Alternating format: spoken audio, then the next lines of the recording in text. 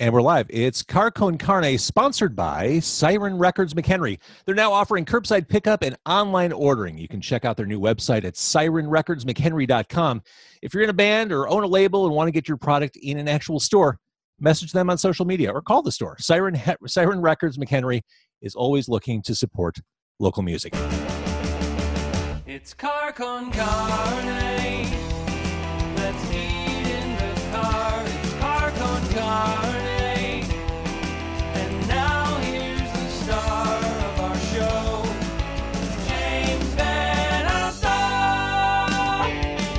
It is Car Con Carne in quarantine con carne. Joining me via the internet is old friend Christian Picciolini. Hello, Christian. Hey, James. How are you, man? It's good to see you again. I'm good. And for context, former white supremacist, leader of the movement, reformed for many years. Your mission is to bring people out of it. Breaking Hate is your mission. And that's the name of the new book. Yeah. Breaking Hate, Confronting the New Culture of Extremism. I'm going to read a quote from the book that just hit me hard as I'm looking around at the world today. Extremism, regardless of whether it's motivated by a political, religious, or social doctrine, flourishes when a critical mass of people believe their lives are becoming meaningless, displaced, or disempowered. Seems like, as we're sheltering at home and people are feeling more and more disempowered, we're at a point where extremism can really grow deeper roots. Is that far off? No, I mean, I think that we are at the perfect storm, kind of the apex of everything right now in terms of, we're all quarantined. We are all, there are a lot of people out of jobs right now. There's a lot of misinformation floating around. We're all, in front of our computers every day with access to propaganda and fake news and things like that. And, we're uncertain. I think more than anything else, uncertainty is what leads people to these out of the box ideas like extremism. And I think we are at the point right now where it's kind of a perfect storm for things to happen.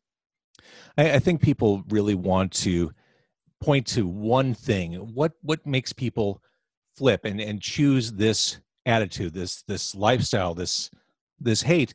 And you really distilled it, I thought, very well in this book. ICP, as you explain in the book, not to be confused with Insane Clown Posse, which I appreciated, a little brevity in the book. Identity, community, purpose. Explain. Yeah, those are three pillars that every single person on earth builds their values on. We all search for those things at some point in our lives, typically when we're younger. And when we're searching for identity, community, and purpose, if we hit what I call, potholes, metaphorical potholes in our life's journey, they can detour us. And potholes can be anything like trauma, mental illness, joblessness, poverty, even privilege. Privilege is a big pothole. If it keeps us, so separate from society, it can detour us to the fringes. And on the fringes, there are, a lot of these really toxic narratives like political extremism, ideological extremism, but even things like drug abuse and suicide and school shooters and people who are really looking to kind of put on a suit of armor to protect themselves from the pain that they felt and are now blaming somebody else for causing that pain. Somebody's given them the narrative of saying it's not your fault, it's their fault. And it creates this us against them narrative. Your approach, I think, is an approach that a lot of people would have a hard time taking. Empathy. Yeah. The thing that truly works, as you describe it, receiving unexpected and often unwarranted compassion from someone we might not otherwise show it to ourselves. It's got to be, as long as you've been doing this, it still has to be hard to show empathy for someone who maybe commits a violent act upon another person or intimidates, bullies, in some way harms another person. It's got to be hard to kind of turn off that switch and embrace that person. Yeah, man, it's the hardest thing I've ever done, and it is hard for anybody to do, to be kind to the bad guy, to see the child and not the monster. But that's something that I talk about in my book, is we have to have the ability to see the child and not the monster, whether that child is 16 or 60. That most of the things that lead people to these behaviors are not that they're born a Nazi or a racist, is that they've learned it as kind of a defensive measure. Now, that doesn't mean it's anybody else's fault, right, that they've learned that. And I'm also not saying that these people shouldn't be held accountable. Empathy does not mean not holding people accountable, because I hold everybody accountable that I work with. It is on them to repair the damage that they've caused. I think You still hold yourself accountable. Yeah, I've been doing that for, the last 24 years since I denounced the movement and left. It's been very important for me to go out there and fix the damage that I've caused. And part of that I do by helping people disengage. Part of it I do by dismantling what I helped build. And just speaking the truth about what's going on, because there aren't a whole lot of people that have seen the inside of that and walked out. And you mentioned underneath the exterior is a fractured human, the personal trauma, and being able to identify that. Yeah, and I think we're all broken, man. I think we are all fractured to some degree, and that's okay. There's anybody watching this right now, there's something that they're dealing with that nobody else in the world knows about, that most people don't know about. If we can understand that we're all just broken, that, there's this universality of brokenness that we all share, that's the key to telling us that we need each other, that we can't get through this alone or by isolating ourselves or excluding anybody else. We're all sharing this kind of fundamental brokenness to some degree, and we really, frankly, need each other to get through it. What people who are listening or watching right now didn't experience, right before we started recording, my 18-year-old came in the room because he read your first book, and it really lit him up. He learned a lot. He got a lot out of it, and he's still talking about it. It seems like that's a good age to start doing this kind of outreach, high school age. Yeah, I think even earlier than that. I mean, really the magic age for somebody to start really developing their sense of identity, community, and purpose is around 12, 13, 14 years old. That, 14 years old was the age I was recruited in 1987 on the southwest side of Chicago in a dead-end alley at the, very ironic corner of Union and Division Streets. And yeah, I didn't even know that until a couple of years ago when somebody took me there for an interview, and I was standing on the corner. I looked up at the street signs, and they were literally crossing and said Union and Division. How ironic is that? And yeah, I mean, we need to start having these conversations earlier. Frankly, if we're not having this conversation until somebody's 16 or 18 years old, we've really missed the development stage to where, they can learn how to be vulnerable to talk about some of the issues that they're going through. And frankly, as parents, as adults, we need to learn to be cautiously vulnerable with our young people, because if we don't share with them what's broken, what's insecure about ourselves, they'll never learn to do that with us. And they'll always kind of go through trying to figure out this identity, community, purpose, and kind of with their blinders on. I've been watching you over the past couple of years. We haven't spoke for a couple of years, and I do miss you, Christian. I miss you too, man. But I've been watching all the work you've been doing, and I've been aware of it. And then when I read the new book, as I'm going through Breaking Hate, you tell the story of Cassandra.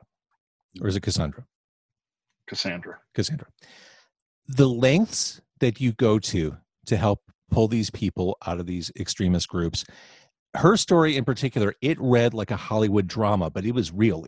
I mean, you are no bullshit putting yourself in harm's way for these people. Yeah, I mean, I never know where it's going to lead when somebody reaches out to me for help, but Cassandra was a 16-year-old girl whose parents reached out to me in early 2016, and were horrified when they learned that she was on YouTube making these kind of, white nationalist propaganda recruitment videos. And then when they learned that she had been recruited by kind of an online boyfriend who was older, was this kind of 20-something, blonde-haired, blue-eyed, Aryan boy from Idaho, they were horrified because she was underage at the time too. So they called me and they didn't know what to do. They didn't know how to talk to her. And the first thing I do is I always do a little bit of a, background search, just, open source stuff on what I could find out about people to see how they've been radicalized and what communities they're in. And within a couple of months, I discovered that this guy, this boyfriend that she had, whom she'd never met, had never seen over video, had spoken to on the phone. He'd sent her videos, had sent her photos, but she had never met him face to face. I had discovered that he was not this, 23-year-old German-American boy living in Idaho. He was actually two people, at least. One was a Peruvian 30-year-old living in Northern California, and another one was also a 30-year-old Russian guy living in Moscow who had ties to foreign intelligence.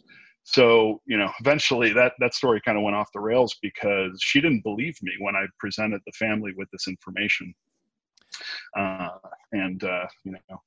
Then eventually she was abducted because of that.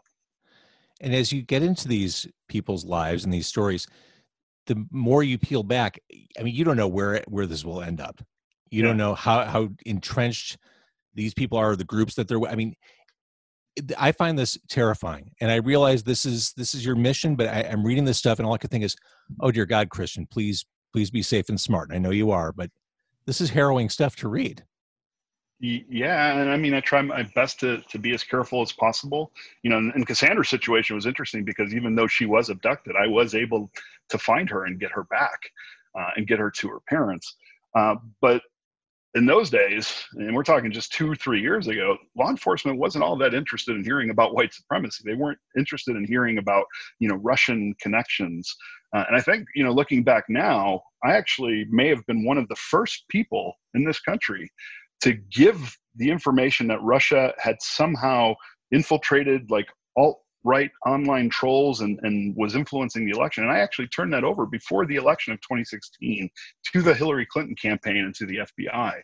I got feedback that they had received it, but I never got any follow-up on that. So, I mean, this was not something anybody was interested in talking about back then. Well, I remember when we first started interviewing for your first book, you said quite plainly, international terrorism isn't the threat. The next big threat is coming from right here in our borders. It is domestic, homegrown terrorism. And here we are. Yeah. And we're seeing it. And and the connection. You're banging that drum. Yeah, I was banging that drum. And I mean, it does have connections to international terrorism. It is transnational. But, the reality is we have domestic terrorists within our borders, and many of them are Americans. Who want to eliminate other Americans. And I've been really trying to bang that drum for at least, 15 years, because, the way we're seeing it go now is it is not people with brown skin from other countries who are coming to terrorize us. It is people that are already here. One thing that I thought was really interesting that I guess I hadn't given much thought to is how racism has evolved. It's not about being outright blatant with racism. The goal is for these groups to become more invisible and blend in with society. One example in particular, it's no longer saying Zionist and Jew, it's globalist and global elite. And that was kind of eye-opening. It's a lot more subtle and insidious in a way, because the goal is to just blend in. Yeah, I mean, that was kind of a strategy in the 80s and 90s when I was involved in the movement, because we were getting a lot of heat from law enforcement. In the late 80s and early 90s, law enforcement was taking down some of these organizations they were infiltrating, and it was easy. So, we started telling people, don't shave your heads, don't get tattoos, don't wear boots, don't even join the Klan or wave a flag. Come to the meetings, but then go out into your neighborhoods, into your communities, into your jobs, and recruit people. And it was easier to recruit the average American white racist by using regular language than it was by waving swastikas, because there was still, it was still fresh from, World War II and things like that. So it started to become very undercover. The language changed, the look changed, and people started to take jobs in law enforcement, in schools as teachers and things like that. Part of that was strategic. Nowadays, it's not a strategy anymore to put people in those positions. They're just there. And those are the people that are being recruited. But in the 80s and 90s, it was a strategy to kind of drop the look and to go mainstream to spread the message further. One of the things I found most distressing over the past few years is this movement to paint the media as untrue or something you shouldn't trust, or just every attack on the free press imaginable. You mentioned the Lügenpresse in your book, a way to describe the media as the lying press. And this is sure isn't coincidental, is it? No, it's not coincidental. Yeah, no, Lügenpresse was a term that was used by the Third Reich to talk about what they claimed was a Jewish or a liberal media that was, putting out lies, fake news, essentially. Lügenpresse was also a term that Richard Spencer used, after Trump was elected, and he had his kind of a separate inauguration party where Spencer was caught saying, "Hail Trump, hail victory, hail our people," but was also caught talking about the Lügenpresse using those terms. Now, it's no surprise that now, we have the extreme right talking about fake media, fake news, the mainstream media and how they lie, and how it's all painted against conservatives. any authoritarian, any dictator, their first job is to get rid of the free press, the media, because those are the ones who are kind of untethered and can talk about things, that are true, can talk about uncomfortable things, can do investigations. And, frankly, the press today is really kind of the biggest enemy for the Trump administration, because they're the ones really trying to uncover the truth as he's burying. You broke out of your circle. You evolved out of hate group a long time ago. You had a kid and your eyes opened, and here you are today. I'm sure you've given this thought before. Can you imagine what would have happened to you, with you, had you stayed on that track? I most certainly would have been dead or in jail by now. I mean, it would have been 30 years that I would have been in. No, I mean, I can't imagine that. I mean, I've spent the last, 20 plus years trying to not erase what I've done, but trying to repair it. So no, I can't really imagine what it would be like now. Technology had the technology that's around today been around then, when we were trying to make music and all those things. I mean, I can't imagine what it must be like now for propagandists, when they really, the internet's become kind of like that digital alleyway that I was recruited in. It's a 24-hour all-you-can-eat hate buffet if you want it to. And I mean, it's almost like you cannot step into fake news or propaganda, even if you're not looking for it. It's really hard. There are a lot of people, I'm sure, listening to the podcast after the fact. There are a lot of people watching. There's Christy and Sam and Molly Jean and Dan and Eric and Tony and Mike, Chris, Joe, Mark, Natalie, Giorgio, a whole lot of people watching. As they're hearing you talk about this, as we're talking about your book, what do you want them to know about how to move forward and identify this stuff, address this stuff? How do we as citizens do better? There's two things that white supremacists love, and that is violence, right? So they come to these rallies, they have these rallies because they want to attract violence. And they want people to be vocal because they want it to seem like rights are being taken away from them. And there are a couple of things that we can do. We can be vigilant, and we can be visible, and we can be vocal in ways to try and identify vulnerable people before they go down that path. We can prevent this. I have hope. Despite all the shit that I talk about that, is terrible in my book, I have hope. I know that there are good people. I know that it is the minority of people that right now are the loudest. And they're making a lot of noise, but we have to be very, very careful, because it is very contagious. Fear is contagious. And hatred is born of ignorance. Fear is its father. Isolation is its mother.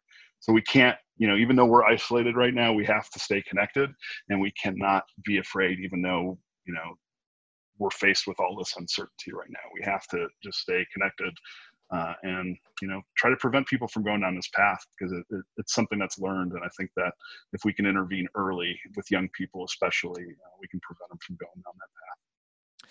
Looking ahead, is there more stuff coming up for TV or on TV for you? Yeah, I'm happy to announce, and I don't even know if I'm supposed to announce it or not, but I've got a podcast series coming out with WBEZ sometime in September-ish. Awesome. It'll be like a narrative, multi-episode podcast kind of exploring some of this stuff. I am currently working on developing a docuseries about conspiracy theories and debunking them. I'm really excited about that. But I got to share a story with you, James, before we go. I got to tell you, and I think I've told you this before, you may not remember it. 1996, after I left the movement, I sent a demo tape to the local music showcase at Q101. Right, it was late 1996, and it was from this stupid little punk rock band called Random 55 that I was in, that I played guitar for.